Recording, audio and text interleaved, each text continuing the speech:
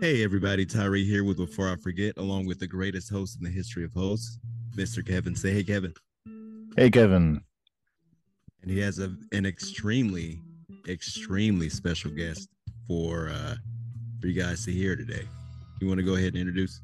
So, so here's the deal, y'all.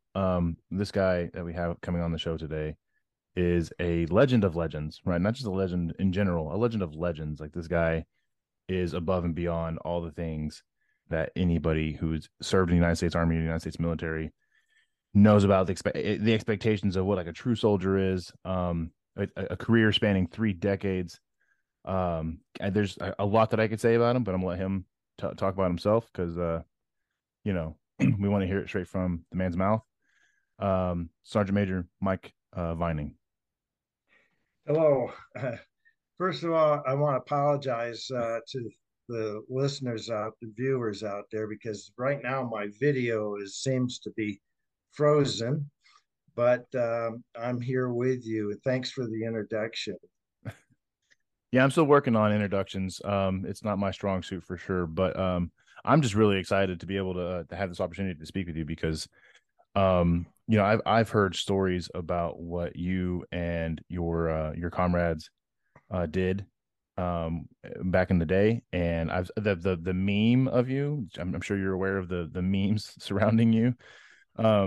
I've seen those floating around for years, and I never thought in my life that I would be able to sit down and be able to speak to you. So this is like it really is like such a great honor to be here on my side. So yeah, and don't worry about the whole video thing. I mean, it is what it is. I'm just excited to hear stories. Hey, Mayor. Well, yeah, the meme thing. I think that meme started around 2000 and maybe 2008 or something like that. I joined a website called Army Together We Serve Hmm. website. It's there's Navy, Air Force, Marine Corps, Coast Guard. They're all tied together. So I put my information on the website Army Together We Serve, because on that website you can put in what unit you were in and the time period that you were in, and other people that are on the website uh, it will show you that what other people that you served with on the website. And it's a great website, the Together We Serve websites, to do remembrance profiles. I have several people that I have put remembrance profiles on, including family members that served in the military. Oh, that's cool. I've never actually heard of that. I'll have to check that out. Um, Yeah. and part of my bad introductions, I didn't even mention what unit you were a part of. But I will say this to our listeners and viewers: he was part of the unit. And if you if you're familiar with things in the army, the unit only refers to one unit, and yeah, Yeah. that's Yeah, we just call ourselves the unit. The full name is First Special Forces Operational Detachment Delta Airborne. That's the full name, or First SFOD Delta. But we just call ourselves the unit. Uh, Other people know us by various different names. CAG is one common name that and that was one of our cover names, and it was the Combat Application Group. Uh, we had several of them. One was See Me. Uh, what was See Me? That was really funny, and yeah, but either we call ourselves the unit. so. I gotta say, so I'm in the Army Reserves. I'm a drill sergeant in the reserves, and it's funny to me because whenever we have group chats and everything, and when we refer to our company, people will be like, "Yeah, so we're gonna meet at the unit," or "Hey, why don't you come over to the unit?" or hey, we're talking about recruiting somebody. It's like, hey, why don't you recruit them into the unit? I'm like, and it always reminds me of, you know, Delta and how you guys refer to yourselves as the unit. And I'm like, we're not the unit. We're just a unit in the reserves. It's, But, Yeah. I have, Well, it's the unit's simpler than the whole right. formalized name. Um, yeah, so I went to the unit in 1978, the spring of, I think it was March of 78 when I first went to the unit. Uh, and I can tell you how that story went. If that's where you would like to start, or would you like to start at the beginning of my career? I have a Um, question before we get into all that stuff. Uh, Being a part of something so secretive initially, what is it like to, uh, and to go back to be a meme, to be something that's everywhere, to have your face plastered on many, many different internet websites? Yeah, I That I like, don't know how it all got started. Like I say, I posted on the Together We Serve. I posted some uh, pictures of me. My one of them, of course, is my retirement photo that was taken a couple of months before I retired, and that started. Somebody took it off probably off the website, and that started circulating. And at first, people didn't know who I really was. I seemed to pop up out of nowhere because I've been on the black side for, gosh, several years on the black side. And so there was a lot of speculation of who I was, and, and then, and then there was even, some speculation that I could have been um, a stolen valor type thing, mm, with all my different types of cross mix of badges and stuff. One was the placement, the order of my badges on my uniform. The EOD, the Master EOD badge, was one of the lower ranking badges as it was placed on my uniform. And of course, that made some questions. Why wasn't it above the airborne parachutist badge, which it is now? But that regulation change didn't take place until 2002. Before that, the Master EOD badge was a category into category 5. And now it has moved up to category 2. It should have always been a category 2, but because it's a lot harder to earn the EOD badge than it is to the airborne badge, for an example. right. All you got to do is make 5 jumps out of an airplane. But the EOD badge, it's about 6 months of schooling. It's one of the hardest schools academically in the military. It is we have a washout rates quite high. And then, unlike the other badges, in order for the EOD badge to be a permanent award, you have to serve in the EOD unit for 18 months. Whereas the other badges, when you earn them, whether it be a combat, air assault badge or a parachutist badge, it's a permanent award upon completion of the school. But EOD, you have to be a permanent award 18 months. Well, and I'm looking at the picture that I think you're talking about in your dress screens, the one that was actually turned into a meme, Uh-huh. that says, "Do you don't operate, do you, son?" Yeah, I don't know who I don't know who did that. That was cute, and also the term that's always been, how did the term operator originate too? That was I've seen articles on the internet explaining the term operator and how it was applied, and you know, it when we would, after selection and assessment, you would go to the operator training course. Hmm. It's about a 5 month long operator training course. But in the operator training course, you learn all kinds of skills, skills that are outside the normal, what you usually do for the military. Uh, you learn how to pick locks. You go through classes. You know, we had photography classes. We learned how to develop film. Slides and do film developing when we had film cameras before the digital cameras, and we just we even had classes on how to steal vehicles, to hot wire and steal vehicles. Um, when we went into Iran, we had hot wire kits. We carried those in our on us to if we got caught in Iran during the Iran hostage rescue mission and we had to E&E, we would have to steal cars. We were taught, which are the cars that are the easiest cars to steal. So those are some of the different things. We learned trade craft, Mhm. how to do dead drops. It's just the whole gamut of things you had to learn through the operator training course.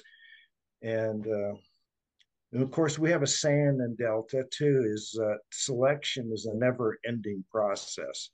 Just because you go through selection assessment, it's every day. Right. Well, and for our listeners and viewers that don't know, you were a part of the very first operator training course in 1978. Yeah, yeah. I went to the first one. I was in the EOD, and I was in the conventional EOD unit, the 63rd at Fort Leonard Wood, and I had gone through EMT training. There was an accident with an IED, and the person I was with was killed at Quincy, Illinois.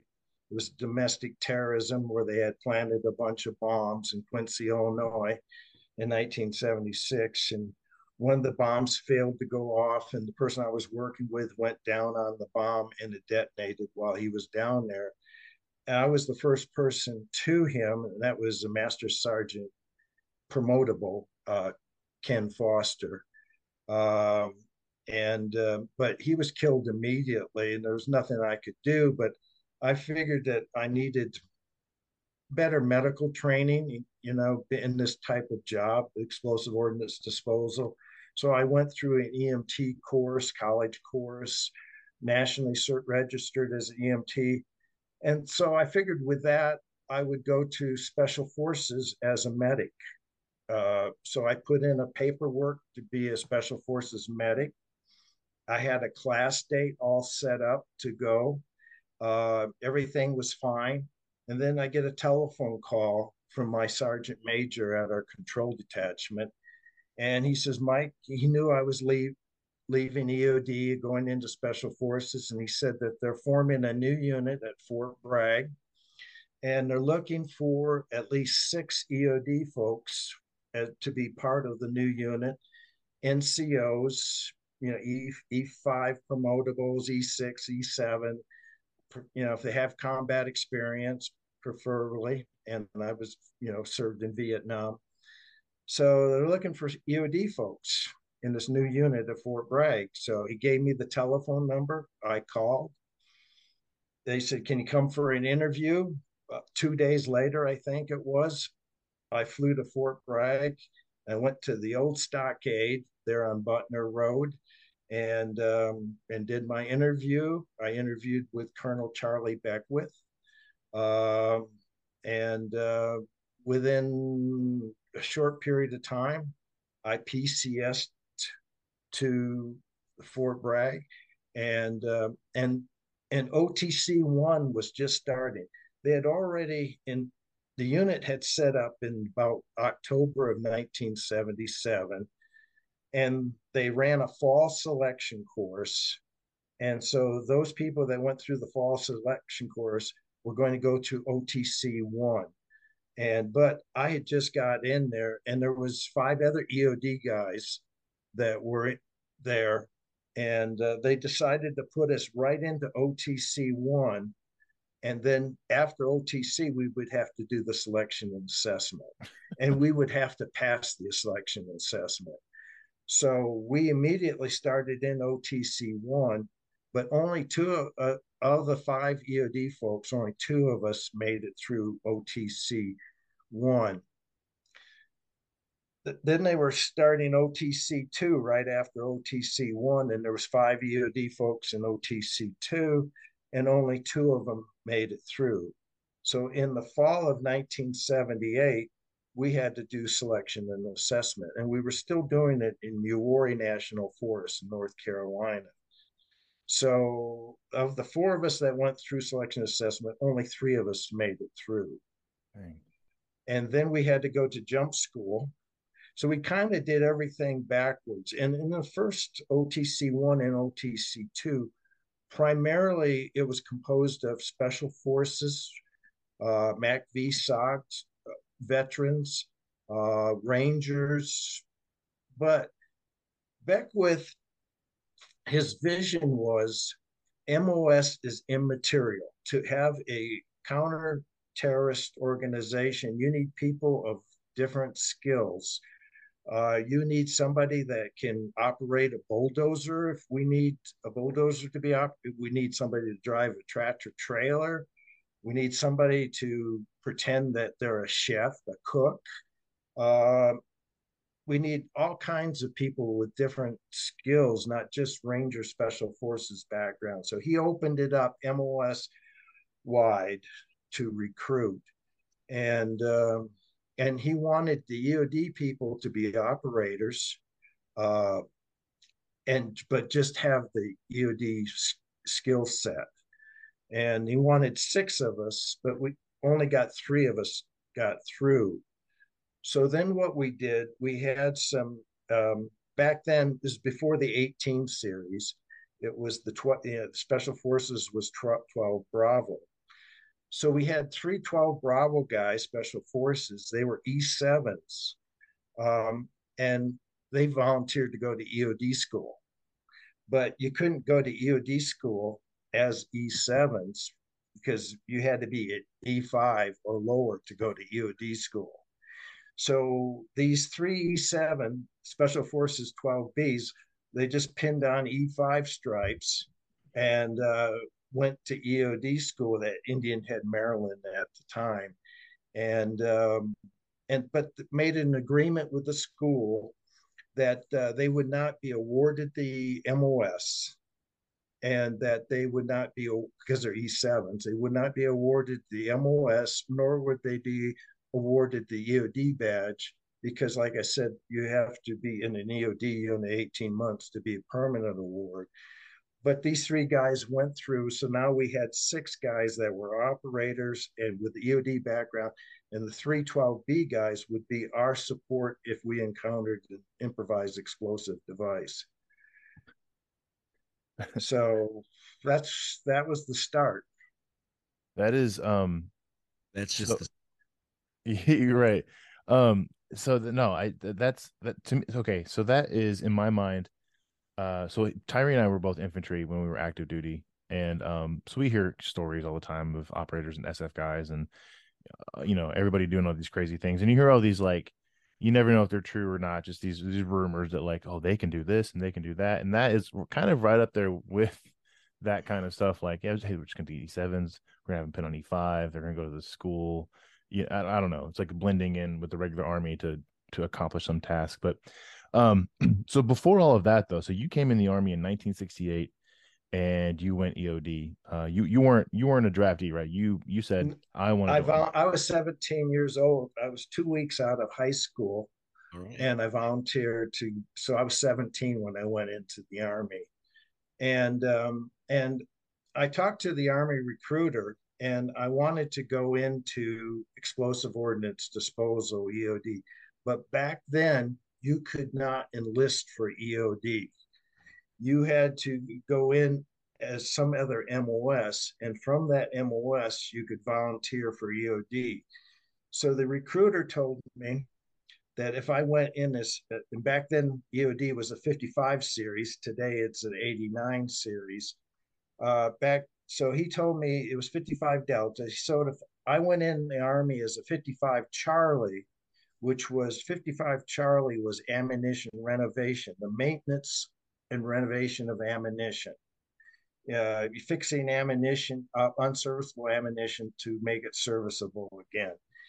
And he said that, and it was at Redstone Arsenal, Alabama. He says, from there, I can volunteer, give me a good start on EOD with ammunition, and I can volunteer for EOD.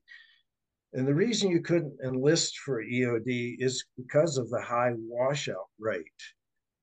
So if you went to EOD school and you failed, then the Army could, you already have an MOS, and the Army could immediately reassign you, send you to, Korea, Germany, Vietnam. So I went to the 55 Charlie school, and back then, 55 Charlies, one of their jobs was to dispose of Code H ammunition. Code H ammunition is ammunition that's unserviceable and uneconomical to repair. So you destroy it by blowing it up.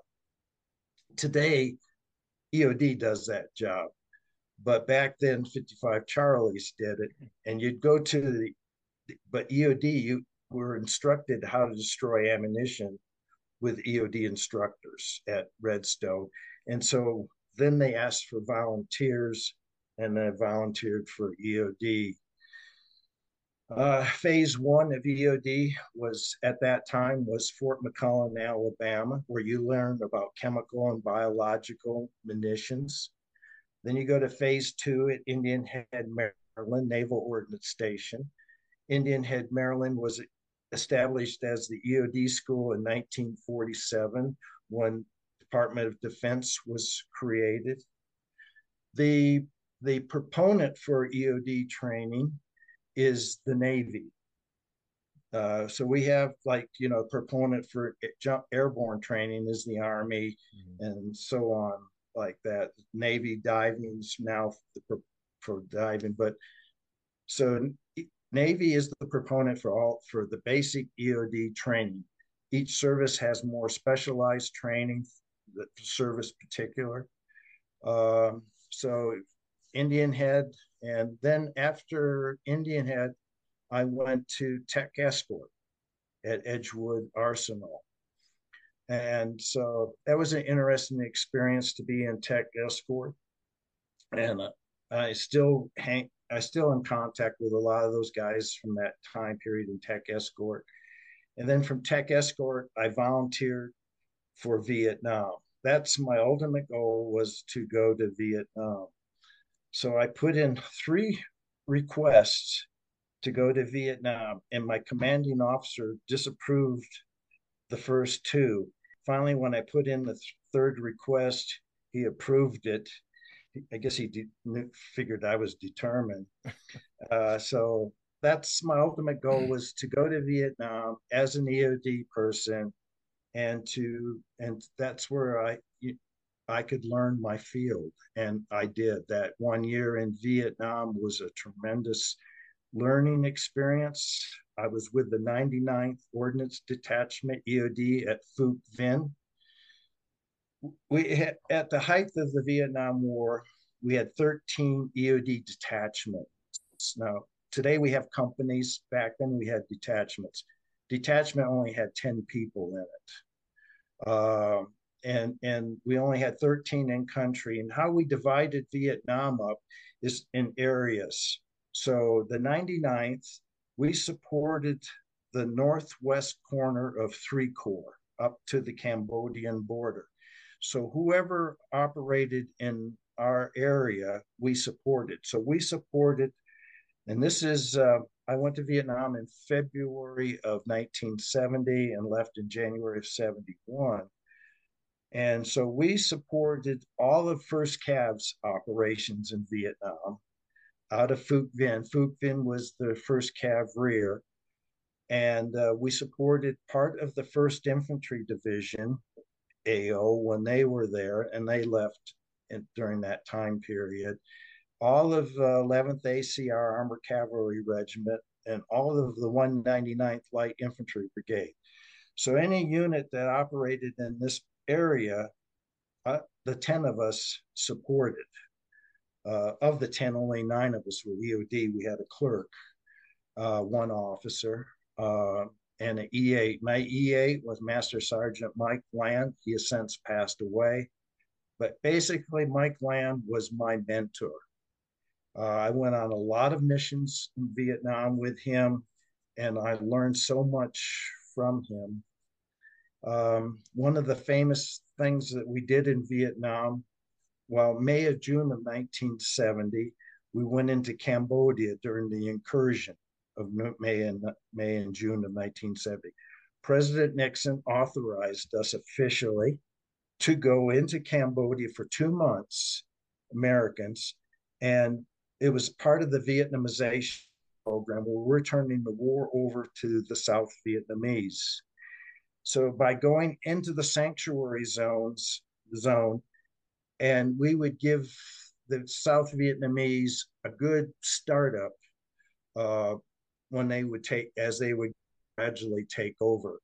So we went in there and we destroyed a lot of enemy caches, weapons and ammunition cache.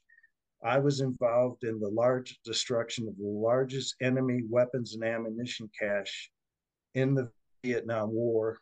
It was a place called Rock Island East, named for the Arsenal Rock Island there in Illinois. And Rock Island East was a above ground site. It was a jungle trail with different cache sites on it, and weapons and everything. There was over 320 some tons of weapons and ammunition at Rock Island East. So there was 8 of us that went in as EOD team. First Cav secured it, second of the 12th, and then we went in to set it up for destruction. And a lot of the weapons and different things were backhauled out of it. So we only destroyed 70 some tons, 70, maybe 78 tons of ammunition. We used 300 cases of C4. There's 40 pounds of C4 in a case. We used 12 cases of deck cord. There's three spools, 3,000 feet in the case. So we had 12 cases of deck cord because we had to reset all the explosives up on the different cache sites, and we had to run detonating cord lines, dual detonating cord lines to all the cache sites, and we had to bury the detonating cord lines because as we would withdraw from this area, we knew that the enemy was going to want to recapture it. So finally, on the day of that we were going to blow it up, there was a 2-ship HLZ helicopter. So the 2 helicopters came in, and on the ground was a squad from Echo Recon, 2nd of the 12th, that was our security. And there was just Mike Land and myself. We had 10 priming systems of 15 minutes each. And so any one of the 10 systems could set this thing off. And if they came in and they saw one of our detonating cord leads and they cut our detonating, we still had a second one that was buried going to it. And then we set around the perimeter of the HLZ different explosive charges to go off at different times to keep the enemy out, because we knew that they were wanting to take this thing back. So here's the confusion. So we light the 10, 15-minute systems. Mike Land and I, go to the lead helicopter, and there's this infantry captain on the radio, and I don't know what's going on, but he hollers at us, cut the fuses, cut the fuses. So we run back out there with our crimpers and cutting time fuse. Go back to the helicopter. Then now he wants us to light it. We don't have any more fuse igniters. We were using M60 fuse igniters. We don't have any more. So we got some C ration matches, went over and split the time fuse, used the head of the match. And, when you're real quick, you can light the second one off the first one. It spits back and you can light the second. So we don't know what kind of time we have because we cut fuses. we're splitting doing this. Now the perimeter charges now are going off that we had around the clearing, the HLZ. So those charges are detonating. Well, the helicopter people don't know anything about these scare charges. And you can watch those helicopters and they're just bouncing. They're wanting to get out of it. They think we'll probably get mortared. That's the only thing I can think of. So we like those things. We get in on the helicopter and then we can't lift off. We're overloaded and we just can't lift.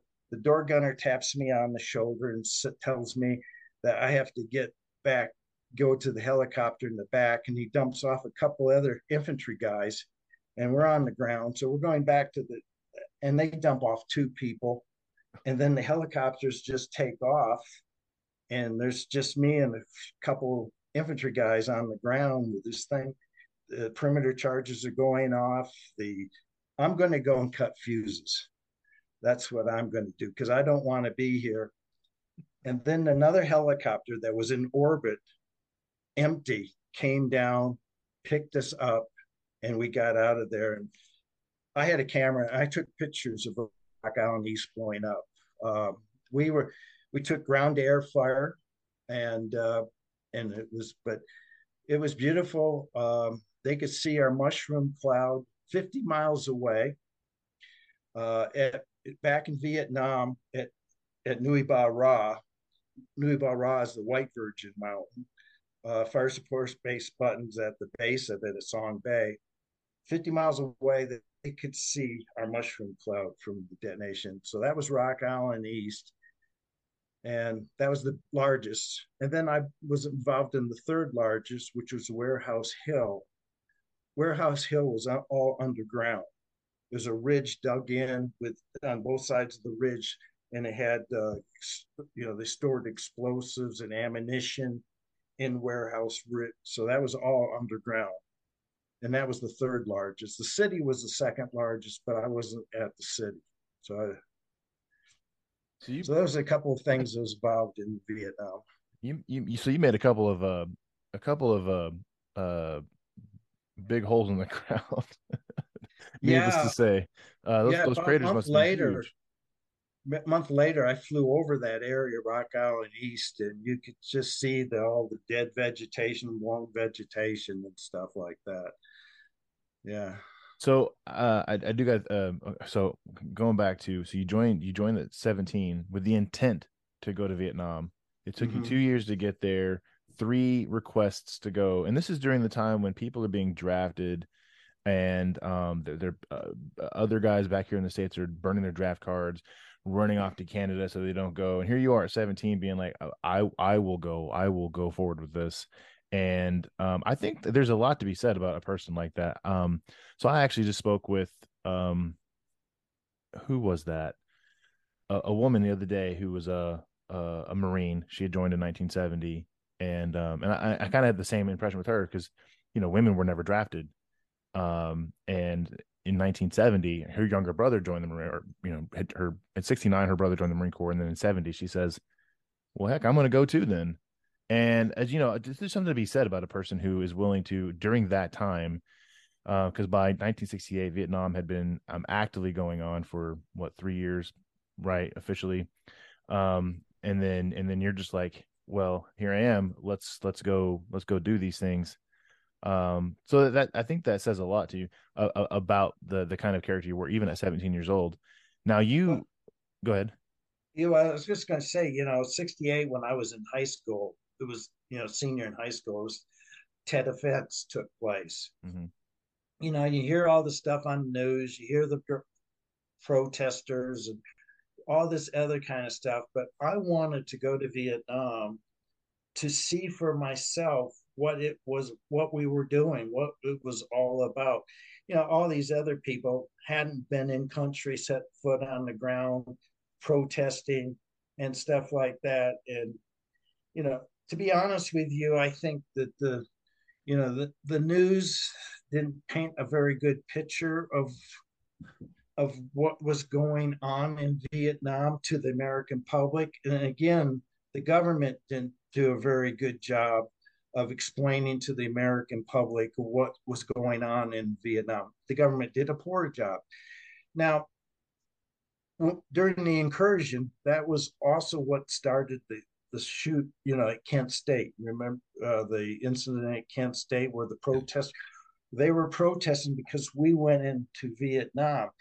To American people, it appeared that we were escalating the war.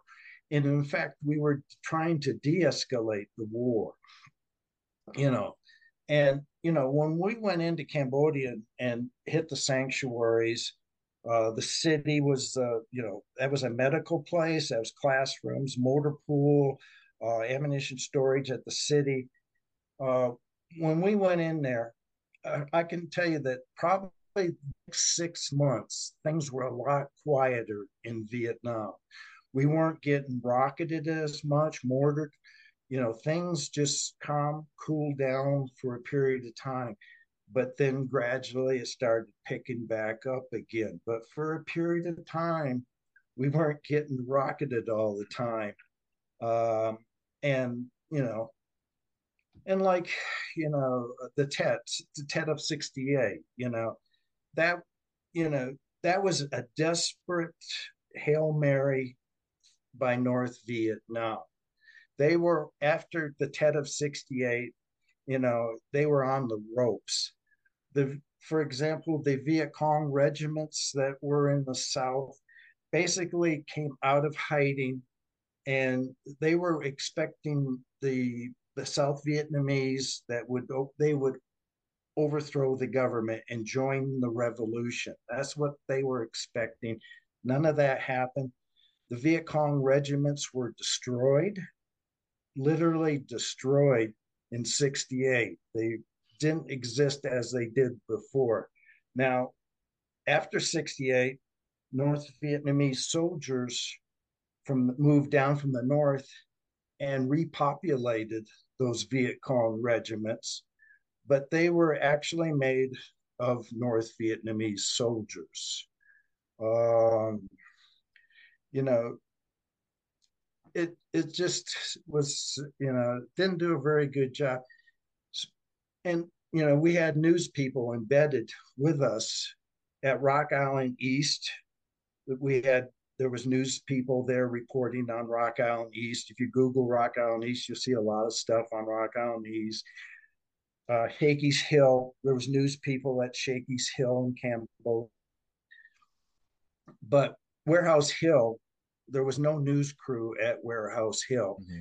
If you Google Warehouse Hill, you will not find it anywhere on the history of Vietnam. I have the report, our report that we wrote up on destruction of Warehouse Hill. But if there wasn't news people, you never heard about it. Right. And of course, during the Gulf War, we decided that embedding news people wasn't, going to be good for us. So we did not have, we kept news people out of the first Gulf War, and to keep operational security.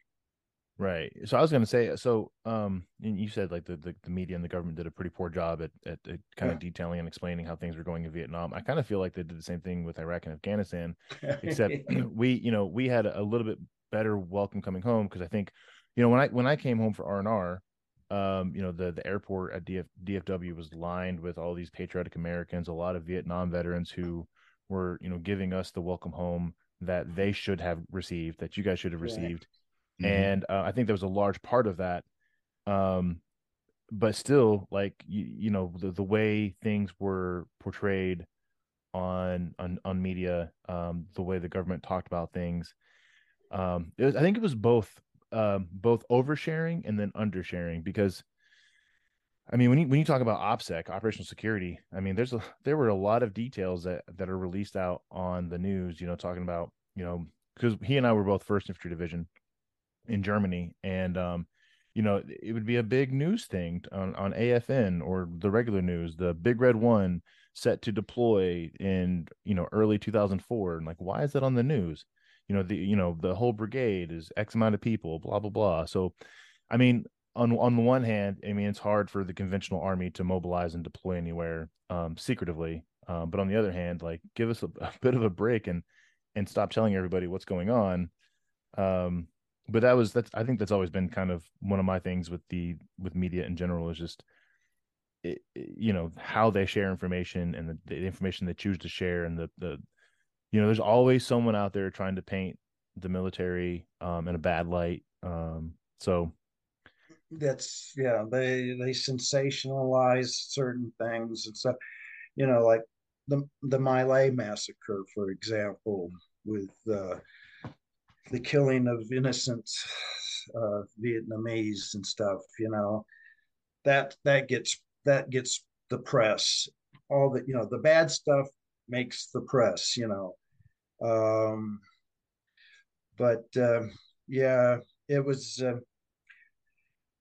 yeah. Whether or not we should have been in Vietnam or not, my opinion was things went wrong following World War II. What happened in World War II, for example, was prior to that it was French Indochina. During World War II, Japan invaded French Indochina for the resources, for the all the, for the rubber, for all the different resources that the Indochina, Southeast Asia offered the Japanese. And so the Viet Minh formed against against the Japanese, and now and we had OSS and we had the British had SOE members in Vietnam, French Indochina during World War. Ho Chi Minh was a OSS agent uh, during Vietnam. huh, The Viet Minh wanted to kick out the Japanese. The Viet Minh wanted to uh, be independent, not to be a French colony. They wanted their own country and stuff like that. After World War II, we gave in to France, the US and Brit did, and back to being a French colony again. We should have gave them their independence.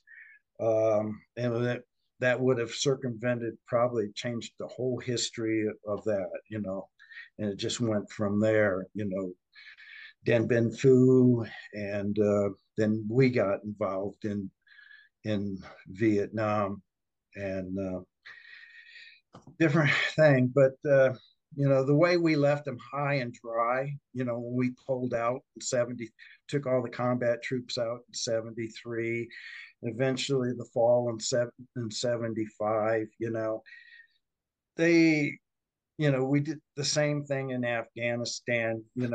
I was they just gonna they say it relied sounds they similar. relied heavily on our support. They just they just couldn't do it on their own, and then we just dropped the funding and everything. Yeah, but for some reason, the soldier, we had the draft, and the soldier was the villain for the face of the Vietnam War. you know if you didn't like the war, that's you need to vote. You need to vote. You need to run for office. You need to whatever. You know, we're just we're our country called, and we're it says they need us, and we went to, and we believed in our country and what we were doing, and you know, but if you don't like what we're doing, you need to vote. Yeah. Same 100% thing agree. that's going on now. I have to ask, Yeah, I definitely have to ask, you pushed so hard to go to Vietnam. Um, what was it like to actually land in country finally? What was the feeling when you arrived? You're like, holy, I'm here now. I What's could. It was unbelievable. When we flew into Tonsanute Air Force Base, we flew in on a Boeing Trans Caribbean Airlines 707. Uh, it, and we flew in, so a commercial airline. We're flying over Saigon, going into Tonsanute Air Force Base, and I look down, and it's at night, and I see all these lights. I'm expecting something like World War II, people blackout conditions and stuff like that. Mm. And there's all the lights down below. And then when we land, the first thing I did is you could smell Vietnam. First thing you do is you smell the country. Uh, and then we went to over there to the what was it, the replacement station, the 70th replacement station there and at Long Bend. And so we're going, this is in the middle of the night, and we're going to get into this like hangar like building, and we're getting our in country initial indoctrination into Vietnam. And all of a sudden, there's this explosion. Kaboom. And then there's another explosion. We're all sitting here, don't know what in the world's going on. And then somebody yelled, incoming. And we were taking rockets, 107 rockets, millimeter rockets. And so then we had to go right down into a bunker. And we had only been in Vietnam maybe an hour or two, and already we're taking incoming rockets. And I'm like, wow. Yeah, it was a 90th replacement. That's where we went to. And What a welcome into Vietnam. Yeah. yeah, but lights are on. It was just strange. Not what you expected at all. Um, No. when we went to Iraq, so we had to go to Kuwait first for 3 weeks, and then we drove up from Kuwait into Samara, Iraq, and we were expecting IEDs or small arms, RPGs, anything along that convoy. I mean, it took us 3 or 4 days, but we were in Samara for probably, geez, 2 or 3 weeks before anything actually happened. Mm-hmm. No mortars, no rockets. We were out in sector, and a tank ran over a landmine and blew track and some road wheel, and that was our like, I mean, that was a couple of weeks in. So we at first we were like, wait a second, like, oh, I thought there was a war going on, and turns out it's nice and quiet, and the people would wave at us, and the kids would wave at us, and some of them would give us the finger, but we thought that they didn't know what that meant, but Passing out a bunch of MREs up here. yeah, it's nice here, it's warm, it's nice, yeah. You got the finger. We would get this. You know, What is number that? number 10, number 10 GI. What's number 10 GI mean? I don't think it's good. Oh, okay. Yeah. Um, but no, it is interesting though. So Number one is good. Number 10 is not good. right, for sure. And We I remember talking to, when we came home, I spoke with my uncle who was in Vietnam in '68, and we were telling stories. He didn't really ever open up about it until not to me anyway, a little bit to my dad. But after I came back from Iraq, he talked to me a bit about his experiences over there, and we talked about my experience in Iraq, and he was telling me things to expect in regards to PTSD and the after effects of combat, and or sustained combat. And after all the joking and everything, or after all the storytelling and everything, he said to me, I sure am glad that I went where I went, not where you went. And I kind of looked at him crazy. I was like, how does that make sense? Like, we had body armor and technology and all this and that. And he's like, yeah, but I had beard and weed. It's like, what?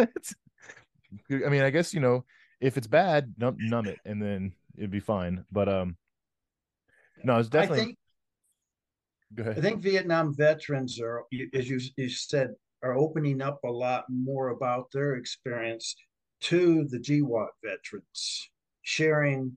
I think there's more sharing because we can identify, a lot of similarities with what you guys went through. We saw that too.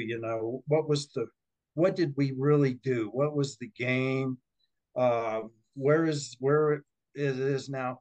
Of course, Vietnam, once it fell and stuff like that, uh, you know, Vietnam's doing all right. We're buying, we buy our tents. Usually they're made in Vietnam, camping gear made in Vietnam, backpacks made in Vietnam, jackets, you know, uh, Vietnam's, still a communist country. They've kind of embraced capitalism to some scale. Um, but you know, I know a guy who he was born in Vietnam, and he was a refugee, and he goes back all the time. He's big with Coca-Cola. He was one of the head guys in Vietnam with Coca-Cola today, yeah, after the fall. Um, but it's, the people are really nice. Um, it came up, it worked out. In the long run. In Oh, the long run, it worked out. I've often Like wondered if it's going to work out for where we went in Iraq and Afghanistan, because I mean, as it is now, I mean, you can go back to Vietnam and it's fine. Like, I don't yeah, know with how things are in the Middle East. I don't know if that's ever going to be a thing for us, because we did experience. I mean, all war aside, there were really nice people there who genuinely wanted to just live their lives in peace and be happy, and they were accepting of us there, even though, you know, in their eyes, we were technically the invaders. And it's like you said, like, you can't help but be that grunt on the ground and wonder, like, am I doing any good here? Would this have happened if I wasn't here? So I mean, I think those are pretty standard thoughts, though, especially when you're just a small cog in the wheel. yeah. Vietnam was a beautiful country, and people were just, I love the food. Uh, and back then, I drank beer, and I drank Vietnamese beer, Bom de Bom, 33 beer, uh, which has formaldehyde in it for preservative. Mm, Uh, just but but yeah, and Nuke Mom, fish sauce. I love fish sauce. Um, but you know, yeah, you don't. Right now in Afghanistan, you've got, of course, the Taliban's in ruling, but you've got the Afghan ISIS group, and those two are killing each other. I believe that, it might take a while. Things will be stabilized. It's got to be. It can't be that chaotic forever. You You would know, think, yeah, you would think. yeah, and it's just, it's a shame that you know people, just extremism is just of any sort, whether right, left, or what. Extremism is just no good. Uh, Kevin, I uh, don't know about going back to revisit Iraq in 2035 for a reunion for 126. I you got past. you want to? You would like to? No, I'll take that one. No, I'll you take pass. yeah, yeah. I would I go. would go. I would go I for go to sure. Vietnam. Yeah, you would. Have you ever been back since then? No, and I would go. And I have this friend, like I just told you. He said if I ever want to go back, he goes back all the time, and he'd be a great guide. He's, speaks the language, and he really knows it. He's helping us out on Sante, for example. There's a friend of mine's writing a new book for Osprey Press on the Sante raid, and there's still questions about on the Sante raid. Uh, some things that don't make any sense. One of them is that there was a schoolhouse nearby, and they supposedly 300, whether they be Russian or Chinese, assaulted the Sante Raiders. I do know how well you know anything about the Sante raid. Now in Delta, we had two members of Delta were Sante Raiders when I went to Delta, and that was Dick Meadows, who is pretty famous. And Dick Meadows was involved in the American hostage rescue in Iran. He was leading the team that went in to prepare Tehran for our reception, with the vehicles and the hide site and everything. So Dick Meadows. The other guy was Sergeant Major Jack Joplin, who was our unit medic. And these were two Sante Raiders. And the reason Delta was created was because of Sante. It took a while for us to the Sante Raiders to get put together, to train up, and to put the whole thing into operation to launch the Sante mission. Um, our first unclassified mission in Delta was POW rescue. To have a stand-up force that could go wherever Americans were held hostage, POW or whatever, to have a stand-up force that could deploy within hours to rescue the Americans. And that was, Sante was part of the emphasis for Delta. Also, of course, the hijackings that were taking place in the 1970s, aircraft hijackings. But Sante, these 300 people from the schoolhouse that assaulted the Sante Raiders, it's like you read that they were either Russian or Chinese. Now, what were they, Russian or Chinese? You can tell the difference between Russian and Chinese.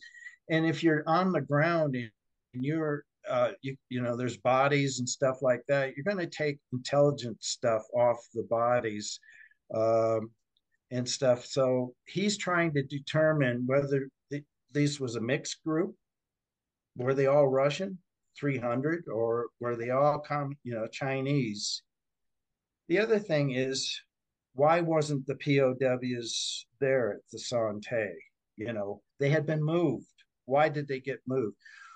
Well, if you read one thing, why they got moved is because of the monsoons. The prison was flooded from the monsoons. Monsoons happen every year. And this friend of mine believes he knows the answers to all these questions, and we're going to be looking into it, and he's going to be looking into it more. But one was that maybe there was a leak.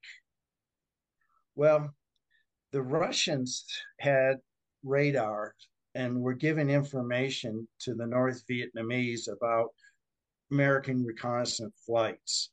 So there was an uptick before the raid. There was an uptick of SR-71s and U-2 flights over the Sante area. The Russians were telling the North Vietnamese, hey, there's more increased surveillance traffic going on here. Well, I just learned this. 10 kilometers from Sante, the North Vietnamese were digging a underground bunker complex for the Politburo, Ho Chi Minh, and all of those. So they were making this. The Russians were the contractors for this bunker, and it was called K9, the K9 complex. And so what they were worried about is the surveillance aircraft that are going over the prison might accidentally pick up the construction of the secret underground command and control bunker that they were digging. So they moved, this is their latest thing, they moved the prisoners to keep this project secret. Ho Chi Minh died in K9 complex. That's where he passed away. So there's a lot, there's a lot yet to be learned from history. And the thing is, now with the way we are with the North Vietnamese or the Vietnamese in general, we could find more about what they were doing, how they were viewing, the Vietnamese were viewing this whole thing. And so I think it's going to be pretty good. Yeah, it sounds like there's a lot of answers that that need to be answered. A lot of questions. Yeah, that's when you think you know everything, you find out you really don't know everything. Right. And that's kind of how that tends to go. What's up, Tyree? You are a part of several events in history. Several events. Like the majority of the events at a certain time period. What is it like to be able to reflect on something like that? Like personally, I love history and I can read about Roman times and how, Caesar did this and, they did this, but I can read about things that you've done but you can read about things you've done. Is it always accurate? Uh, I would say pretty much accurate. Um, things that maybe the spin, like let's say we talk about Grenada. Was Grenada considered a success or was it considered a failure? It's depending on how you look at Grenada. Uh, the perception was Grenada that was given to the people. Grenada was a complete success. We rescued the medical students. Uh, well, first of all, I'll go back to the Iran hostage rescue mission and the Holloway Commission to investigate the failures of the Iran hostage rescue mission. Out of the Holloway Commission, they they just said that there should be a joint task force set up to plan these kind of missions where it involves the Air Force, the Navy, and all the joint services stuff. So Joint Special Operations Command was set up, JSOC was set up at following the Iran hostage rescue mission. So we would not have a repeat it, more interoperability, communications with each other, improve all that stuff. Well, out of Grenada, Operation Urgent Fury, U.S. SOCOM was established because of the failures that took place on the ground in Grenada that a lot, maybe the public is not all aware of. First of all, the medical students were never in harm's way in Grenada. They were not under house arrest, nothing. The medical students, the American medical students and the medical university in Grenada, this is a cash cow. This is money, and they would not have done anything to disrupt that. The medical students were fine. What happened is they had a coup. In comes a Marxist government supported by Cuba, and Cuba was then going to be going to the Salinas airfield. They were improving the airfield there at the Salinas airfield, and they were setting up hangars that could house MiG aircraft. So our mission, Delta's mission, B Squadron's mission, the mission I was on, was Richmond Hill Prison. Our mission was to rescue the political prisoners that were held in prison to reestablish a democratic elected government. If if the medical students were in any danger or harm, then our primary mission would have been to rescue the medical students. That was a follow-on thing with the Rangers did that. And even when they rescued a bunch of medical students, they found out they didn't have them all. They were different places and stuff like that. So our job was to go in there and to rescue the political prisoners at Richmond Hill Prison. So we were supposed to fly in over at first light. Now, this is the first operation with Black Hawk, combat operation with Black Hawk helicopters. And we had, I guess there was 10 helicopters in this formation. So Delta was in 6 helicopters. I was in helicopter 5. And helicopter 7 and 8 and 9 and 10 were 2 SEAL helicopters, SEAL Team 6 helicopters. Their mission was the radio station, Grenada radio station, to capture that so that they could not communicate with the people, and then we would own the radio station. And then the British Governor General's residence. His name was Scoons, and he was basically under house arrest in his residence, and that was to rescue British Governor General. So, so we were supposed to go in before first light. I'll see if I can stabilize this. We were supposed to go in before first light, and we were delayed. The reason I think we were delayed is because of is the Marines were landing. The Marines were landing doing an amphibious assault to recapture the Pearl airfield. The Marines do not do nighttime amphibious assaults. So they didn't want us, if we went in before first light, just before first light, then we figured we would spoil the surprise for the Marine landing amphibious assault. So we were delayed going in. So when we went in, we had, and well, I'm trying to get this. So as we went in, there was another ridge that overlooked Richmond Hill Prison, and that was Fort Frederick.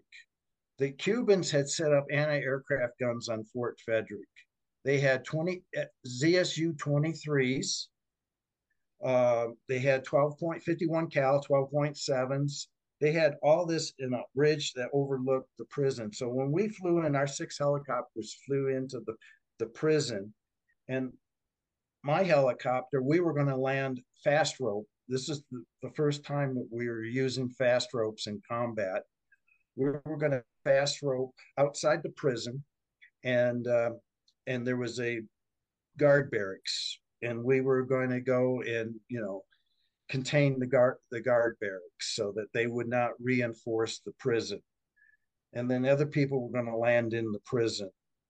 But when we went in, we just took fire. I mean, the fire was intense. 23 millimeter, 12.7, 7.62. Not only they were shooting at us from up on the ridge, up on that Fort Frederick, they were shooting at us from below. Bullets were going through the helicopters and the floor of the helicopters. The door gunner got immediately shot. This was Task Force 160th, the 160th Special Operation Aviation Regiment. And it's the first joint use of them with us in combat. And so it was just intense. And then we pulled off. Now, helicopter 4 in front of me was shot down. The pilot was mortally wounded, and they crashed. Then we circled back around, did a big circle, and we went in for the second time. And again, it was intense. The fire was really intense. And then we pulled off. I was gonna, I don't want to interrupt you, but I remember I listened to a different show where you compared that to something from the Crimean War.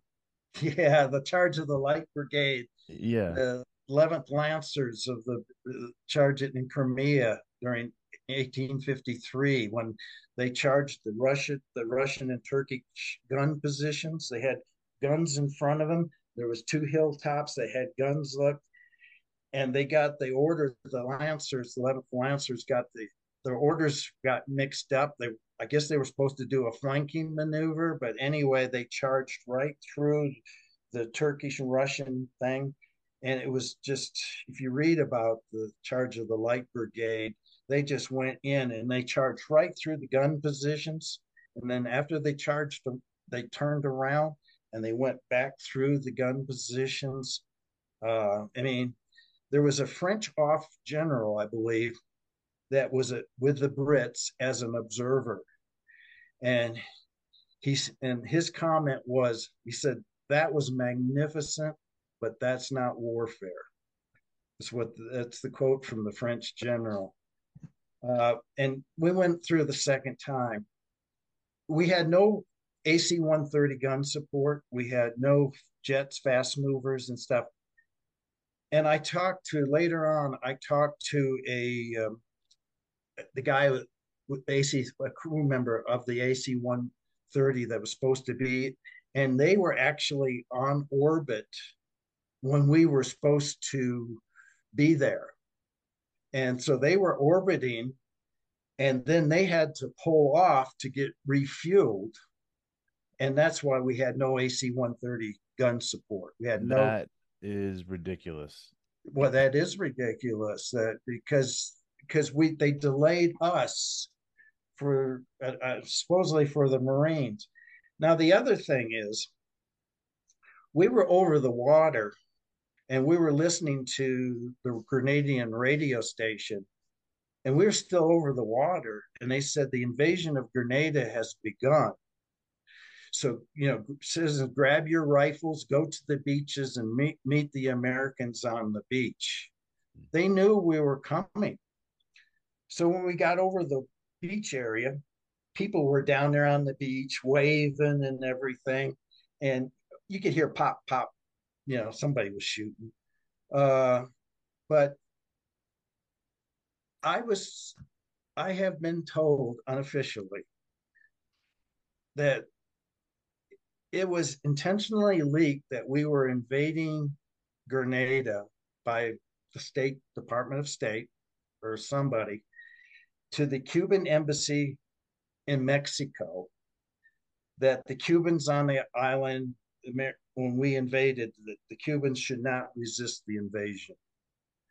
Now, I don't know who the Cubans that were on Grenada, of course, were quote engineers, but you can compare them to combat engineers. They had previously served in Angola, so these were veteran warfighters, but they were engineers too, combat engineers. They knew how to man ZSU 23s and shoot ZSU 23s. This is, I've always wanted to confirm this, but this is something I was told, and I believe it might be true. So when we landed in Grenada, our 5 aircraft now, only one of them was flyable. So my team and another team got on the aircraft. We went to the crash site, secured the crash site with our comrades that were injured and stuff like that. And the medevac helicopter came off one of the ships off coast and medevaced our guys to the ship. We had 17 of our guys were wounded. We had no fatalities. And one of the reasons we had no fatalities is because they got immediate care from the Navy ships that were off the coast. I know, some of them were shot in the stomach, like Jerry Boykin, who later became Lieutenant General Boykin. But he was, I believe, a captain at this time. He had a SATCOM radio strapped to his back, and he took a 23 millimeter round in the SATCOM radio, and he lost a little bit of his shoulder muscle tissue, but took a 23 millimeter round. I would imagine that feels like, I don't know, a bulldozer slamming into your back at full speed. Yeah, like, that's got to feel insane. Yeah. While you're doing everything you're doing. So we were going to do a ground assault. Now we don't have any helicopter, and Rangers are jumping in. I actually took 2 pictures of the Rangers jumping in to Point Salinas. I think I'm the only one that took pictures. I have the only one in Delta that had a camera with me. And I only one took, so I have pictures of the Rangers jumping in. All this stuff going on, all this fire, everything, chaos, and you're out there taking pictures. And if that doesn't really kind of detail the kind of person that it takes to be in Delta, I mean, the level of calm that you have to sustain during some stuff like that to be, you said you took, there was photography lessons in the OTC, but I mean, still just to be like, you know what? There's Rangers falling from the sky right now. I'm gonna take a picture. Yeah, one of my ammo pouches, I always kept a camera in one of my ammo pouches. So I took pictures of group pictures there. If you've seen some of that on the internet, I took those. And yeah, so we're going to do a ground assault on the prison, but then we were informed that after we left, they opened up the prison and let everybody out. So that was Grenada. But out of Grenada, U.S. SOCOM was formed. Again, there was problems communicating with all the different groups and stuff, like the gunship not being on station when we were on station. Communicating, the SEALs were having problems communicating. I think they left a SATCOM radio when at the Governor General's house. They left their SATCOM radio, on the aircraft. And so then they were using a phone, regular phone, to communicate to everybody else. And uh, we maps. We had tourist maps of Grenada. We didn't have there wasn't it had we didn't have regular maps. And then there was on one set of maps there was a grid pattern. So you would be able to call if you needed to call in fire support and stuff like that. Come to find out that there was two separate editions of this grid map, which were different. And so that could have been some of the confusion with a lot of friendly fire casualties that took place. Uh, there was we had a high there was a for a small operation Grenada was we had a lot of friendly fire casualties. There was a hospital that of Grenadians, I guess, mental disability hospital that was accidentally bombed, Mm. uh, things like that. Uh, but anyway, the thing is, we keep learning, and USOCOM became what it is today out of Grenada. And then, of course, we had, after Grenada, we had Desert Storm.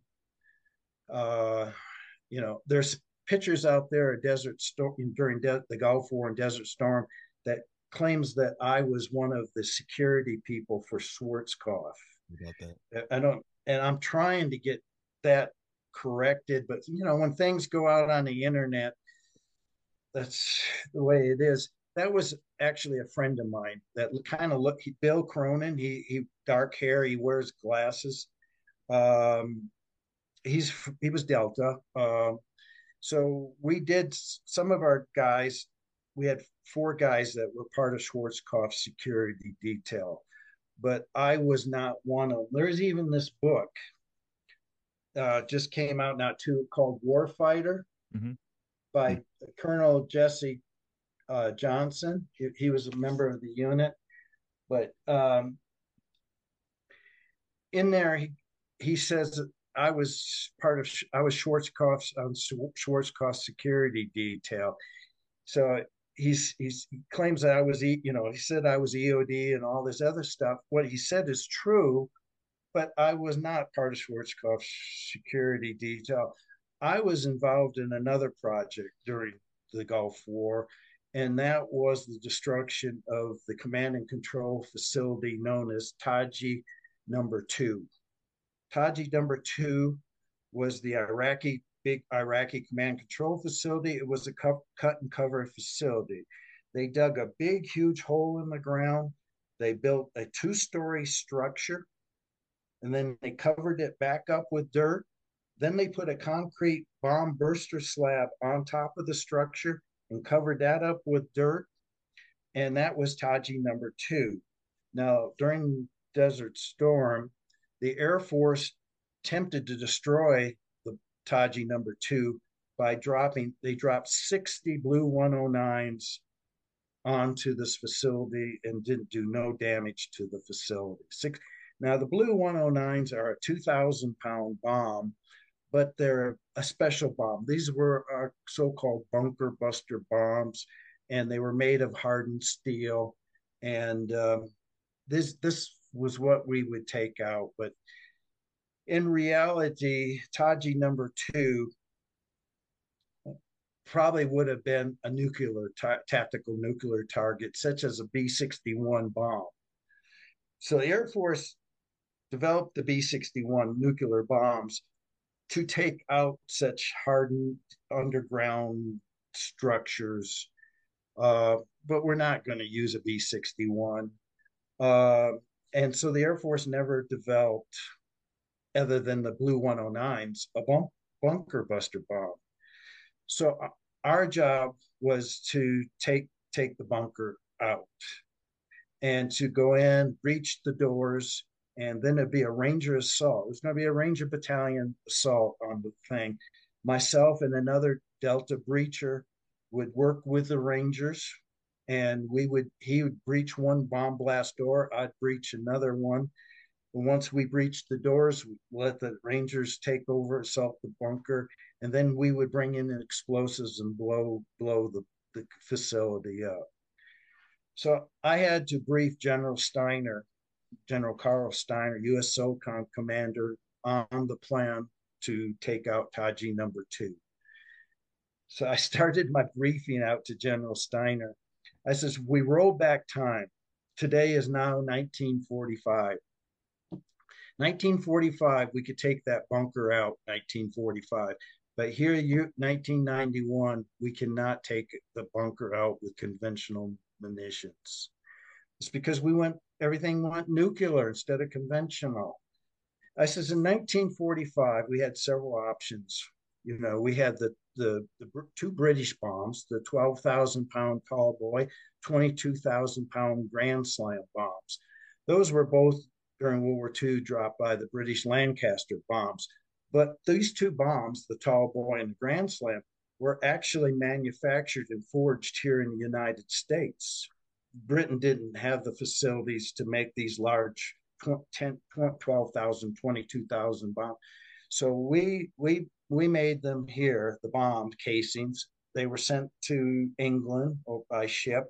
Then they were filled up, and then they were dropped on submarine pens, aqueducts, dams, different other hardened structures. Like the Grand Slam bomb, the 22,000 bomb, took out a submarine pen, went through 10 meters of reinforced concrete, 10 meters of reinforced concrete, and took out a submarine pen. And then also at the end of the war, we developed the T-12 bomb, the Super Cloudbuster bomb, which was a 43,000-pound bomb. And that was to be dropped by a B-36. We did drop some of these, a modified B-29 before the B-36 came out. We test dropped some of these by B-29. And so it was a 43,000-pound bomb. There are 3 of them still in existence. One of them is at the Armament Museum at Eglin Air Force Base. It's in front of the museum, laying on the ground. One of them at that time was at the Aberdeen Proving Grounds in the middle of a traffic circle, standing on its end. And now that bomb is at Fort Lee. And the 3rd bomb is at Pueblo Chemical Army Depot here in Colorado. So there's 3 bomb casings, 3 T-12 bomb casings. I says we could take a couple of those from the museum, fill them up with explosives, and drop them. So that's how I started my briefing to General Stein. And then I briefed him the whole plan. But on the last day of the war, Taji number 2 was actually disabled. It wasn't completely destroyed, but it was disabled. What happened was there was an officer in upstate New York at some depot in New York where they have all these 8-inch gun barrels. And this officer was looking at these gun barrels, these 8-inch gun barrels just lying around, and said, boy, they would make a good bomb. All you have to do is, put some fins on it, put a guidance system on it, and we could turn one of these 8-inch gun barrels into a bomb. And that's exactly what happened. And the bomb was called a GBU 28B. It was a guided bomb unit 28B. The reason it was called the GBU 28 is because it took 28 days to make a bomb, which is unheard of to develop this bomb. So we dropped one in Eglin, test dropped one at Eglin, Florida. Then we had 2 GBU 28s. Now, GBU 28 is 4,700 pounds. So we put one of these on each wing of an F-111, and then we put a couple regular 2,000-pound bombs on the other wing, and they flew from England to Iraq. And then the first plane dropped its first GBU 28, and it missed the target. Second plane came around, and it went in top dead center and penetrated the bunker and blew up.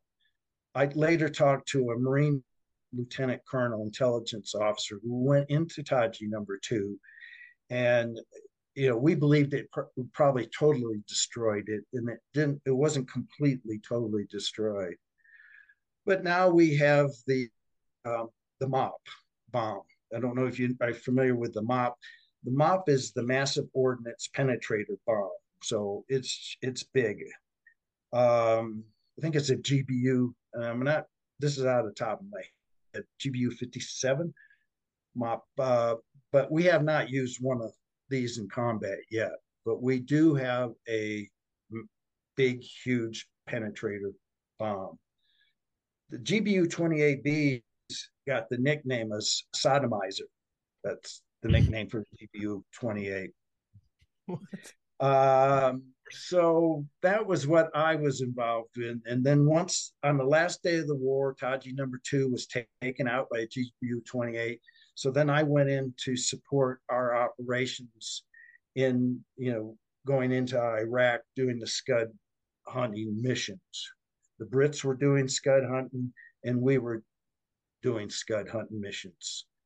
So, and I have another fact that will surprise a bunch of people, and there'll be a book coming out on this too. No Scud missiles or missile launchers were destroyed by coalition forces during the Gulf War. Contrary to what you read here, my unit, though, claimed the destruction of a GBU, claimed the destruction of a Scud missile and missile launcher. It was actually a Roland missile. I talked to a guy who was involved in going into Iraq following the Gulf War as part of the inspection team to the destruction of all WMDs in Iraq, and his job was to count for all Scud missiles and missile launchers in Iraq to ensure that they are all destroyed. And so his job was to account for everything, and in accounting for everything, the coalition forces. So we, that one that we claimed it was a Scud was a Roland. Another one was actually a Scud decoy that was destroyed, and so that's it. We didn't destroy, but we hampered by our hunting teams in there, hampered the ability for them to successfully carry out launching, because they had to hide their launchers and stuff because we were trying to seek out and find them. So we acted as a deterrent. So, and that part was success. So I remember hearing about all that stuff when I was young. Like when this all happened, I was 9, but I still paid attention. So anytime I heard about Scud, anything, I'm like, oh my God, it's so terrifying. And you were there, yeah, dealing with them. This guy who's the same Marine that I was talking about that inspected the Taji number 2 is the same person that's going to be writing this book out. It's not out yet. I've reviewed some of his chapters to make sure that for accuracy, and so it's going to be good book. So, and I do get a lot of author requests. I get like documentaries, like the Sante one. There's going to be a new. I mentioned that there's going to be a new documentary on Sante. It's called 27 Minutes at Sante. It's still in the works yet. So, and then this book on Sante from Osprey Press. So I do get contacted by different authors and people, and I have a lot of contacts in the special operations community, so I can connect people to the right people. I wanted to say, so a career spanning 3 decades from Vietnam to 1999, you've covered a lot of ground and did a whole ton of stuff.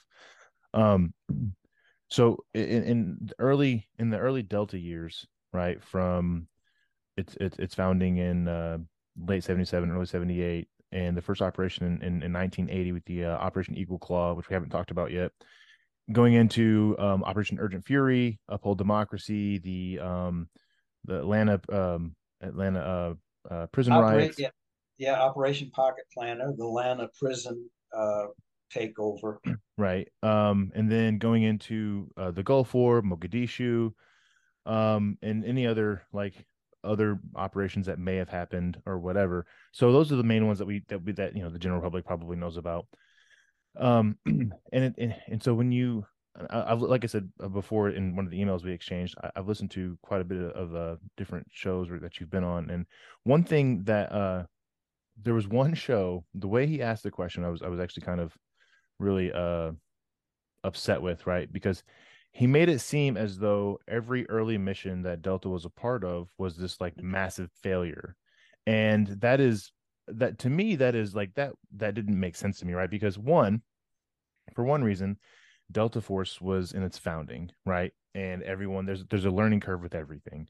And and I'm sure, you know, not all of the details you know you really go into. So there's probably other things that happen that you really don't talk too much about. But even if a mission sets off and it's the first of its kind, and you get the boots on ground and the it starts to kick off, but then all the problems start to arise, and then you come back afterwards and you have the AAR and you figure out your improves and your sustains, and you're like, okay, we need better air assets. Okay, so now let's create the 160th. We need better Mm-hmm. communication amongst the all the units operating. Okay, let's set up JSOC and US SOCOM. Yeah, Um, the JCU, Joint Communications Unit. Right. And so in doing all these early missions where okay, you kind of mentioned talking about Grenada, you know, is it a success or is it a failure? Well, the college students were not in any harm, as you said. The political prisoners were released, so I'm sure y'all weren't able to snatch those guys up like you wanted to. Um, 17 wounded, helicopter goes down. So it sounds like when you read about it at face value, oh, it was a big failure. We didn't get anything done. The SEALs are supposed to control the radios. Radio word got out anyway. But you know, you guys like the whole operation, and you have Marines, Navy, Army all working together in one massive operation, and it hasn't really been done before. So obviously, there's going to be complications. Obviously, there's Yeah. going to be problems, and you guys were able to solve it and create, you know, the special operations community and the joint service operations community that we have today. Like you were like literally the guinea pig for all of this stuff. Well, special operation units that are created during wartime are usually dismantled upon the ending of that war. In the past, it's always been that way. And after Vietnam ended, the first thing that Congress would do is to reduce the funding that goes to the Department of Defense and everything. And the first thing, one of the things they get rid of is special operations. And that happened after Vietnam, for example. It's happened. If you look in history in all the other wars, specialized units are everything goes back to conventional again.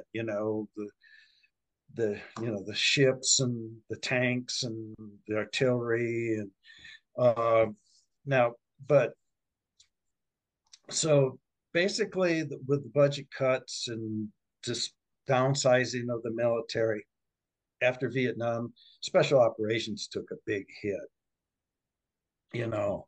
Um, but there was a lot of good stuff. Some of the missions I did a lot of security evaluations. Uh, and I went to Sudan first after I got to the unit. We were invited by the vice president of Sudan, who came to the United States, wanted a security assessment, the president of Sudan.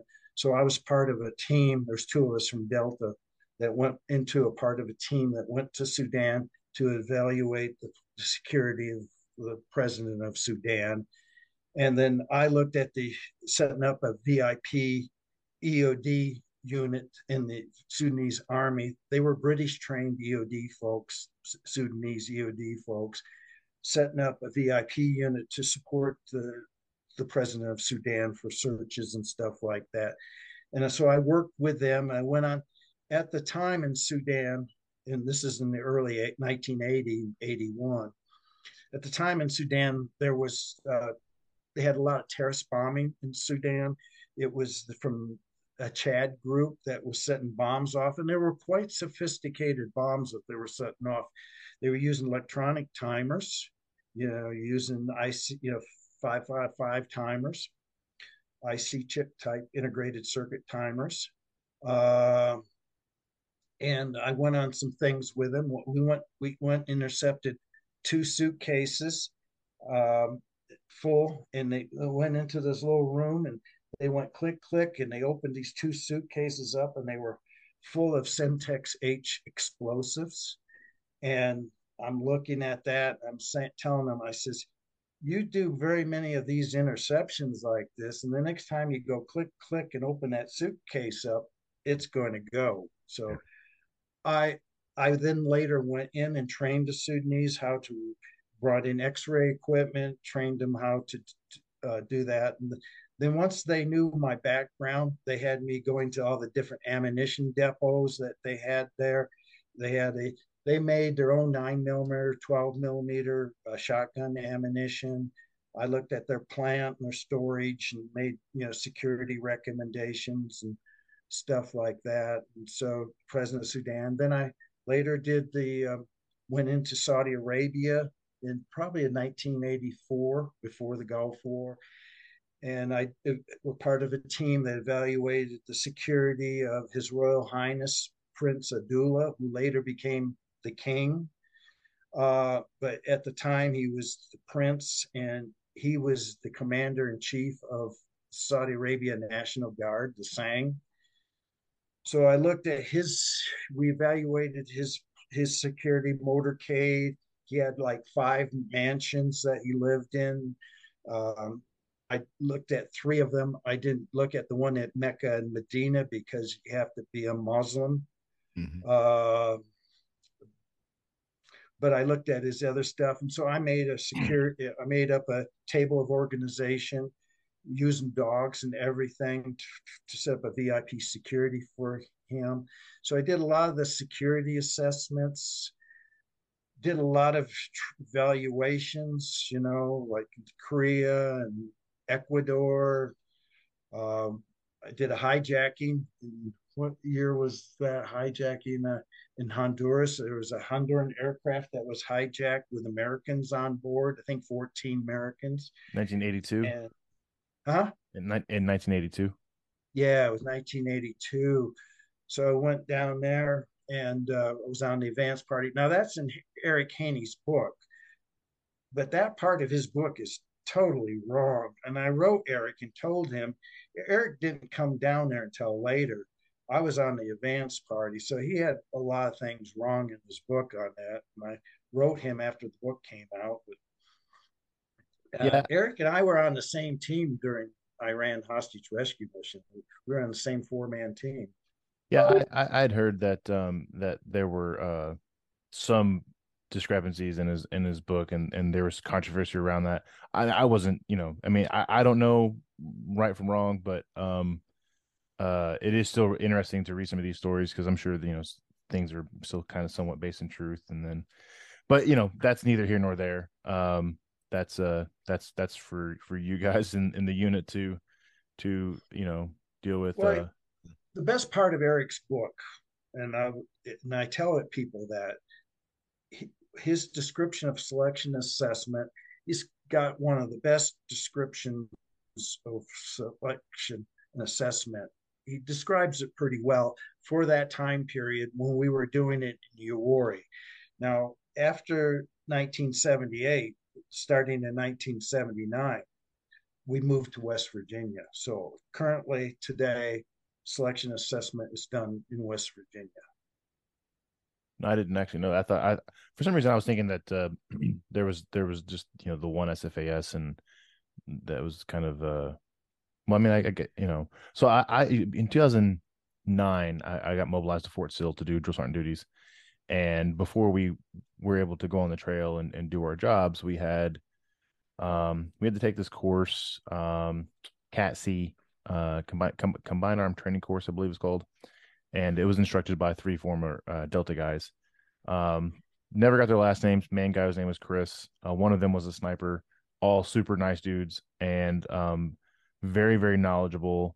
And we, and me being a former infantry guy, just was a sponge the entire time we were there. So it was a week-long course, and it was basically what had started this whole thing with them is that the Army started to look at like how we were training troops, and can we make it better? And so they looked to you guys and they said, you guys have been doing amazing things with how you train troops. Can you take a look at our training doctrine and see what's wrong with it? And so these 3 men, they were looking at it like, why are you still teaching things, in A, B, C order, when if C is the issue, go straight to C. And so the way they were teaching that to us is through rifle marksmanship. And so we were doing barrier shoots and walk back and shoots every 50 meters while standing. Um, from the low ready, pop down to the prone and hit your target from 300 meters. Things that we had, the conventional force we didn't do, right? It just Yeah. wasn't a thing. Well, of course, Beckwith spent time with the 22 SAS, the British SAS. And so our selection and assessment course is based on the British 22 SAS course that's done in Beacon Hills in Wales. So we copied the British SAS. We brought British SAS instructors into the first in OTC1 to teach us shooting. So we were taught we taught from the British SAS, and we copied a lot of our stuff from the British. And we have the best and closest relationship with the British. I did a lot of work with the British SAS. I even spent time with the New Zealand SAS. The British SAS, I did a lot of climbing with them because climbing is my passion, and I did that on the side. I rock climbed and mountain climbed, and I taught climbing in the unit and guided mountain rock climbing trips and guided mountain climbing trips. So I climbed Denali in Alaska the first time in 1990 with 9 members of the British SAS. I was the only American, but they invited me to climb Denali with them. All 10 of us made it to the top at the same time on Denali, had a great time. I did a lot of stuff with British SAS. So we copied them, and I got to give credit where credit's due. And of course, some of the shooting you're talking about, we do what called man versus man, where you've got your steel targets and stuff like that, and you're shooting against another person, and that's how you can improve. And you're doing reload drills, only putting 2 rounds or unknown rounds. If somebody puts a couple rounds in your rifle or whatever, then you've got to do reloads, and you have malfunction, and then the instructor calls malfunction, and you got to clear your malfunction, and doing that kind of stuff. One of the things that was taught was instinctive shooting instinctively versus using sights, especially close quarter combat. Our first assault rifles were M3 grease guns. Okay. I don't know if you know the tanker M3 grease gun. It's an open bolt thing. It looks just like the old-fashioned grease gun. And so that was our first assault weapons. And it took 45 ammunition, the same. So Beckwith believed to have carried the same kind of ammo, so we carry 245s, and they're match 45, so real good 45s, and they're tuned up, and we could fix the 45s the way we liked them. We had our own armors and stuff like that. So he had all of our sights taken off the M3 grease gun, so that we would shoot instinctive. And then the other thing we would shoot is 3 by 5 inch index cards. What? So we would have to, and we would double tap, put 2 rounds, and you can do it. It's so the rate of fire for M3 grease gun is really slow. So you can actually do a trigger pull and get 2 rounds, 2 rounds, 2 rounds just with your trigger pull once you learn the rate of fire for your M3 and shoot 3 by 5s. Beckwith must have had something against 3 by 5 cards because we were shooting 3 by 5 cards. Let's see some of the other stuff that he had us doing. Well, we were playing football too. We would go out and he was a big college football player. He was going to go to the NFL, but he went into the military. So he thought he had a football team too. So we would go out and do football things and stuff like that. Yeah, I was really upset to find that he was a Georgia Bulldog. I'm from Yeah. Arkansas, so I'm obviously the Razorbacks, and just tired of hearing about Georgia. But Uh, take what you we can get. would, and we do brick PT. We we'd have do brick PT. We had these bricks, these solid bricks, and we would do jumping jacks, and holding the arms out to build up our arm strength. And brick PT. This is some of the crazy stuff that we did. It was an interesting time, and of course, we were in the old stockade. There was like 4 or 5 prisoners in the stockade, and they just took them out and sent them to the county jail there in Cumberland County, and we paid them to house these prisoners, and then we took over the jail. We cut the jail cell bars and stuff like that, and I cut some of the jail cell bars, and I used them for a stake for playing horseshoes. uh, but yeah, we converted that into our facility until we built the new compound there out on Range 19. Um, well, I have so we I don't want to keep you all night long, and we've been going over for about 3 hours, or close to, I guess, 2.5 hours.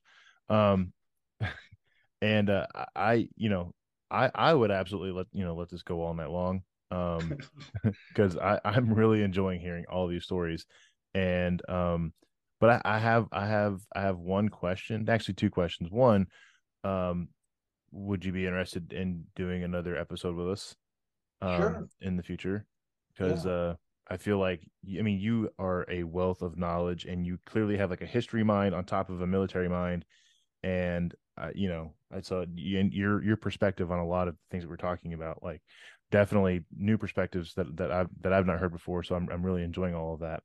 But my other question to you is, so coming in the Army in 1968, and then serving as an EOD tech escort, and then coming into the unit and standing up the EOD side of that, standing up Delta Force, doing all of these early operations, seeing the progression of not only Delta Force, but special operations community as a whole, and then the conventional forces as a whole, retiring in 99, and here we are in 2023. When you look at like the direction of the military and how well things are going, or what how things are going. I mean, well, I guess maybe is my perspective, but I mean, how is one, like, how has combat changed? How has war changed? And how has the soldier changed? Well, I don't think the soldiers changed, but combat has changed. In Vietnam, I wore jungle fatigues. Uh, I wore a bush hat. I didn't wear, only one time in Vietnam did I wear a helmet and a flak jacket. We had flak jackets back then. And that was when we had a helicopter that crashed in the POL point, the refuel point for helicopters. So it went down. It was part of a pink team. It was loaded with ammunition, WP, and it crashed there. We had to clear. We had to clear that site of the exploding ordnance and everything, and so that other helicopters can come in there to refuel. And in that time, we donned helmets and wore flak jackets. And other than that, I I never wore a bomb suit in my career. Never put one on. Never operated a robot or had a robot. Uh, Today now, and I'm following the technology today, and I'm very involved in what's going on in Ukraine. And as far as ordnance goes, I have a group of us that are what I call subject matter experts on ordnance.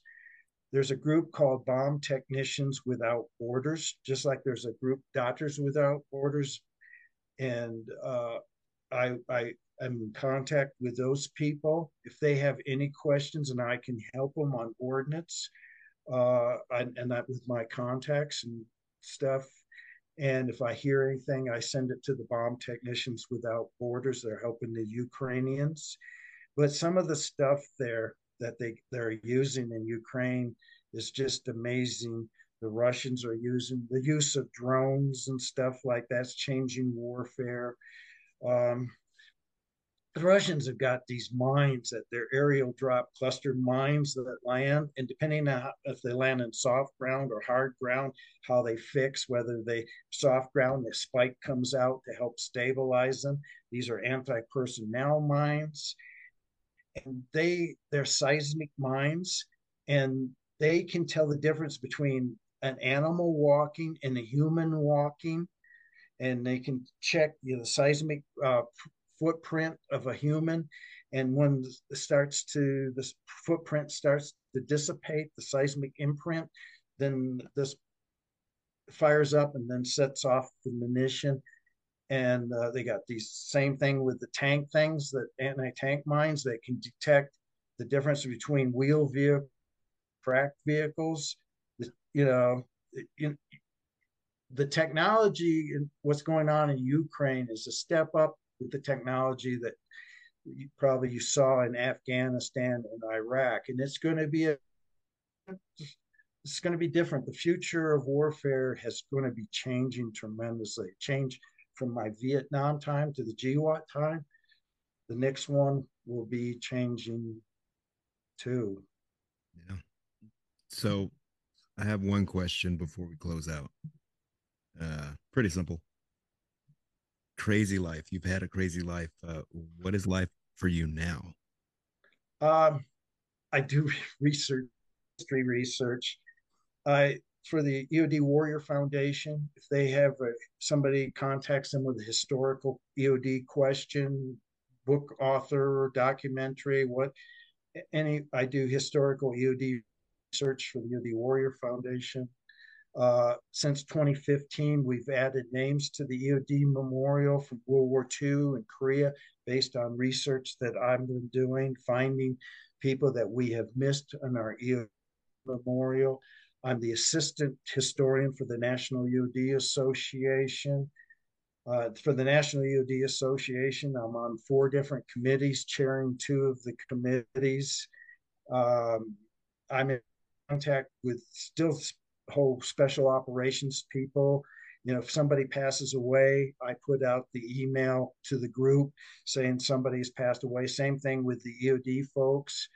I keep people track of anything that's jobs, for example, EOD jobs. I get notices, and then I put it out to the guys that are looking for jobs.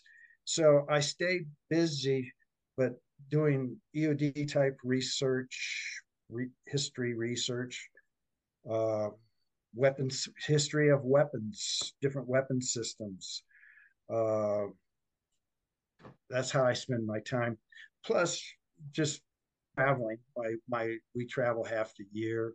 We're going to the Arctic this summer, the Canadian Arctic in Greenland. We were in Greenland in 2000. We'll be back in Greenland this summer.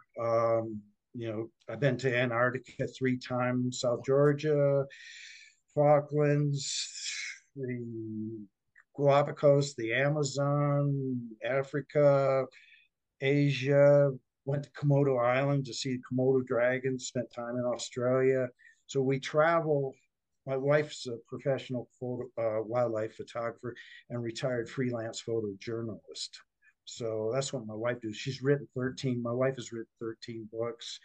She published different travel articles for different publications, newspapers in the past. She's now retired on that, but she still does wildlife photography. Last summer, we were photographing walruses in Alaska, a bachelor group of walruses in Alaska. I feel like So you we guys still, are. I'm sorry. I feel like you guys are like in competition with each other. Like who can do all of these crazy things. Like that is, you have been all over this planet. Like, is there yeah, not like, have you been to Arkansas? yeah. I've climbed the highest points in all 50 states, except for missing two states. I've been to the highest point in Arkansas. And trying to think of that Mount Magazine, right? Yeah, Mount no, yep, Magazine. yep. Yep, been there. I haven't been to Bora Peak in Oregon. Haven't been top of Bora Peak, and I haven't been to top of Mount Hood. But I've climbed like Mount Rainier 6 times. I've climbed and one of them was the Liberty Ridge route on Mount Rainier. And if you don't know the Liberty Ridge route on Rainier, it's on the north side, and it's it's an infamous route. Been a lot of fatalities on Liberty Ridge. Liberty Ridge is a route that's very difficult once you're on it to retreat. So you're committed to go, all the way over the top on Liberty. So I did Liberty Ridge and different other things. So did a lot of climbing. You still climb and do all that stuff now? We slow down.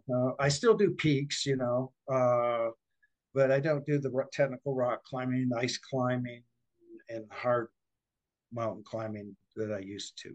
But you're still out there doing Yeah, things. and my wife used to do it with me too and stuff, but now my wife has developed Parkinson's, and she can't really do a good job of belaying, and it's just harder, Right. and so um, catches up with you. I'm 72 now, so life just catches up. Yeah. Still in there, your heart, you want to do it. Right. Never I mean, stops. what's that, Tyree? So yeah, it might slow down a little bit. It never stops.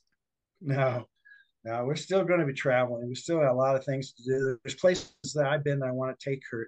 I want to take her to New Zealand. I've been to New Zealand twice, working with the New Zealand SAS. I've been to the North Island, South Island, climbed in the South Island.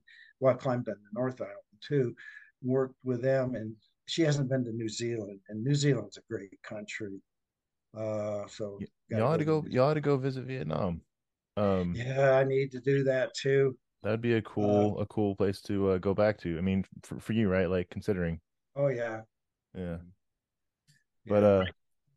well, Sergeant Major, so I really don't want to have to close this out, but at the same time, like, we're, Yeah, we can. uh, I can send you some more information. There could be other subjects that I was involved in that hasn't been as publicized as some of this other stuff.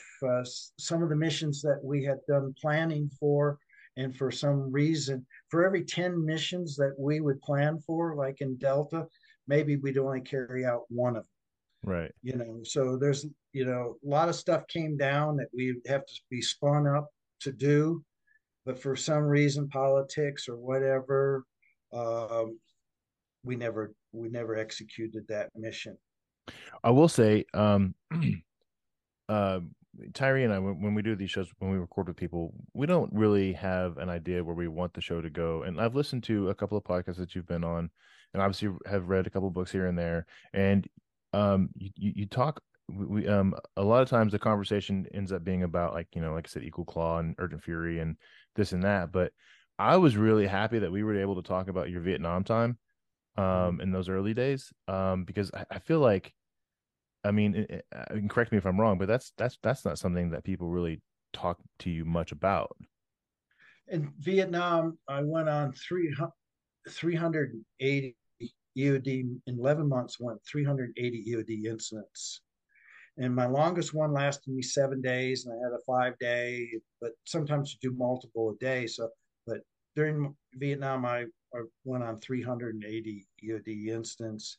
I have written the history of Army EOD in Vietnam. I wrote that up. I've wrote up several histories that I'm passing on to the EOD folks. I'm very active involved with the EOD folks. Just a couple of weeks ago, I was down at Kirtland Air Force Base with the 21st Ordnance Company, EOD WMD, and talked to them uh, about our history. And they're, today's EOD folks really want to know our history, how we got started, the people that gone before them that created the path that they're on today. We EOD in the United States bomb disposal started up in World War II, 1942, based on what was going on in Britain during the Battle of Britain. We saw a need because of the way the bombs were being more sophisticated. Germans were dropping delayed bombs. So the Navy and Army set up bomb disposal schools in 1942. It's that I gotta say it's that trip to Kirtland Air Force Base in New Mexico that helped us get to this point, because my buddy Oh yeah, William, that's right. yeah, he told me that he's like, guess who's coming to speak with us? And I was like, I don't know, somebody awesome. And he said, yeah. And I know in the email he said that I begged him to ask you to be on the show, and that is literally what happened. Yeah, So I'm really glad that that worked worked out. out. Yeah. Yeah. So thank you, William, for helping me with all this. And for real, like I have been nervous slash anticipating the show, because like I said, I've read stories about what you guys did, and I mean, it's just one of those things that you kind of like, you know, I spoke about this before, but like when he and I were active duty, when Tyree and I were active duty, we were stationed in Germany. We were mechanized infantry, and to talk about like going special forces was like it was a far off unattainable thing, right? Because it wasn't common. I mean, just for us, for just somebody to go to ranger school, you had to go to the pre-ranger course, which they held like once or twice the entire time we were in, and then we were deploying a lot, so that's why. But they had PRC, and then you had to get selected from PRC, and they might only select two or three because they were sending us from Germany back to Fort Benning. And so the chances of us like getting involved in these things were slim to none. And we had the entire time we were active duty, we had one guy, a lieutenant, who was special forces, right? He was previously special forces commissioned and got assigned to us, and like, he ended up going back to group. But that was our only experience with it, other than the ODA house that we had involvement with in Iraq. But other than that, like, just the concept, just the SF, Delta, Ranger, all of those things we knew they existed, but they were way off in the distance and not attainable in our world. I even asked the guy, I mean, I told you in 2009 we had those guys come down to Fort Sill. I even asked them because I was asking like, what's the biggest differences between the Green Berets and Delta, and he explained, the length of the Q course versus the length of the OTC, learning languages versus not learning languages, doing things versus not doing things, whatever. And I was like, and he said, he made the comment, and he's like, the U.S. government really hasn't even truly admitted that Delta exists today.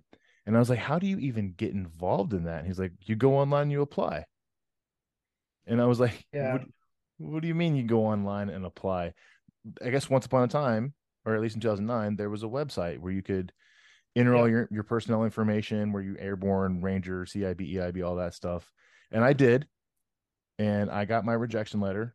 And Mm-hmm. it is my oldest saved email in my Army email. I still have it. Yeah. Well, during my time, we would do records review. MOS is immaterial. We would go through records, military records, and we'd screen military records. And then you would get a letter that we're going to be at, let's say, we're going to be at Fort Richardson, Alaska, at the gymnasium at this time. And you receive the letter, and then you'd go to the gymnasium with your letter, and we would have a recruiter. We had a regular Army recruiter. We have an Army recruiting group that's within the unit, but there'd always be a Delta operator at one of these events. And so then we would then show a film, and and then of course you had to, and also a counterintelligence guy. You have to sign non-disclosure statements, and we show the film, and then we would ask after the group if anybody in this group would like to join the organization. And then those volunteers, so we'd go around to Fort Sill, Fort Riley, and all, Fort Hood, and be there talking to the people that received the letter. And then we do the 5 event PT test that we had, the old airborne PT test, and then we would do the 100-meter swim. We go to a gym and you have to swim 100 meters with fatigues and your boots on. And the swim is not timed, but you, in order to go through selection, you have to be a good swimmer because you're going to have to do river crossings. We've had one drowning death that I told during my time in the selection course. And of course, we do have people spotters there that are unseen at where we know where people are going to do river crossings to aid in any type of rescue. But we do have, that's why we have the swimming requirement. But if you're a weak swimmer, you've been designated as a weak in OTC, you will get additional swimming training in OTC because we want all of our guys to be strong swimmers. So that's how we've done it. And then out of the 5 event PT test and the swim test, then you would report to the selection course. And today it's at Camp Dawson, West Virginia. It's where we run the selection course. And then you got to do the 5 event PT test, and then you do a 15-mile night road march. That's a timed road march with a 40-pound pack. And then what we do is we go through land nav training. We want to make sure that nobody is disqualified having weak skills in land nav. And you're using the map, you're using the compass, and so you have to carry the map and compass in one hand, and you carry a unsling weapon in the other hand. The only time you're allowed to sling your weapon is when you're doing river crossings. You're then allowed to sling your weapon, but you have to hand carry that weapon. And of course, carrying an M3 grease gun is next to useless. Trying to beat your way through brush with an M3. But that's kind of how in my time it was done. But we also have the recruiting section, like you said. Yeah, I'm at May will be 22 years, and so my time is pretty much done in. But if I could go back, knowing what I know now, for sure, I would love to have given a shot. You know what I mean? But it is what it is. At least go right and get told no face to face. But that is what it was. Is. I enjoyed my time in Delta, and of course in 1992. I went to JSOC 92 to 99. 92 to 96, I was the exercise sergeant major for JSOC. And then 96 to 99, I was the J3 special plans sergeant major in charge of target defeat of hardened targets. End it. But that was that I'm sorry. I was just I know say, Tyree disappeared. Yeah, he probably getting yelled at I right need now. to probably let you guys go, but yeah, we'll plan another one sometime. I absolutely love that. Yeah, Tyree's probably getting yelled at. I don't know. Just had to. I'm surprised I'm not yelled at. Well, yeah, Sergeant Major, greatly appreciate you coming on the show. Like, for real, this has been truly an honor for us to have you, and definitely look forward to another time. Definitely, and thanks to my buddy William for helping set this up and make it happen. I cannot thank you enough. Okay, till next time. Until next time. So I'm going to close this completely out. Hey, everybody. Thanks for listening to Before I Forget. Please remember to like, listen, share, subscribe, and watch, even though this one is doing this weird Max Headroom kind of thing. It's still going to be cool. Thank you for listening to Before I Forget. And we'll see you on the next one. Kevin, say bye. Bye, Kevin.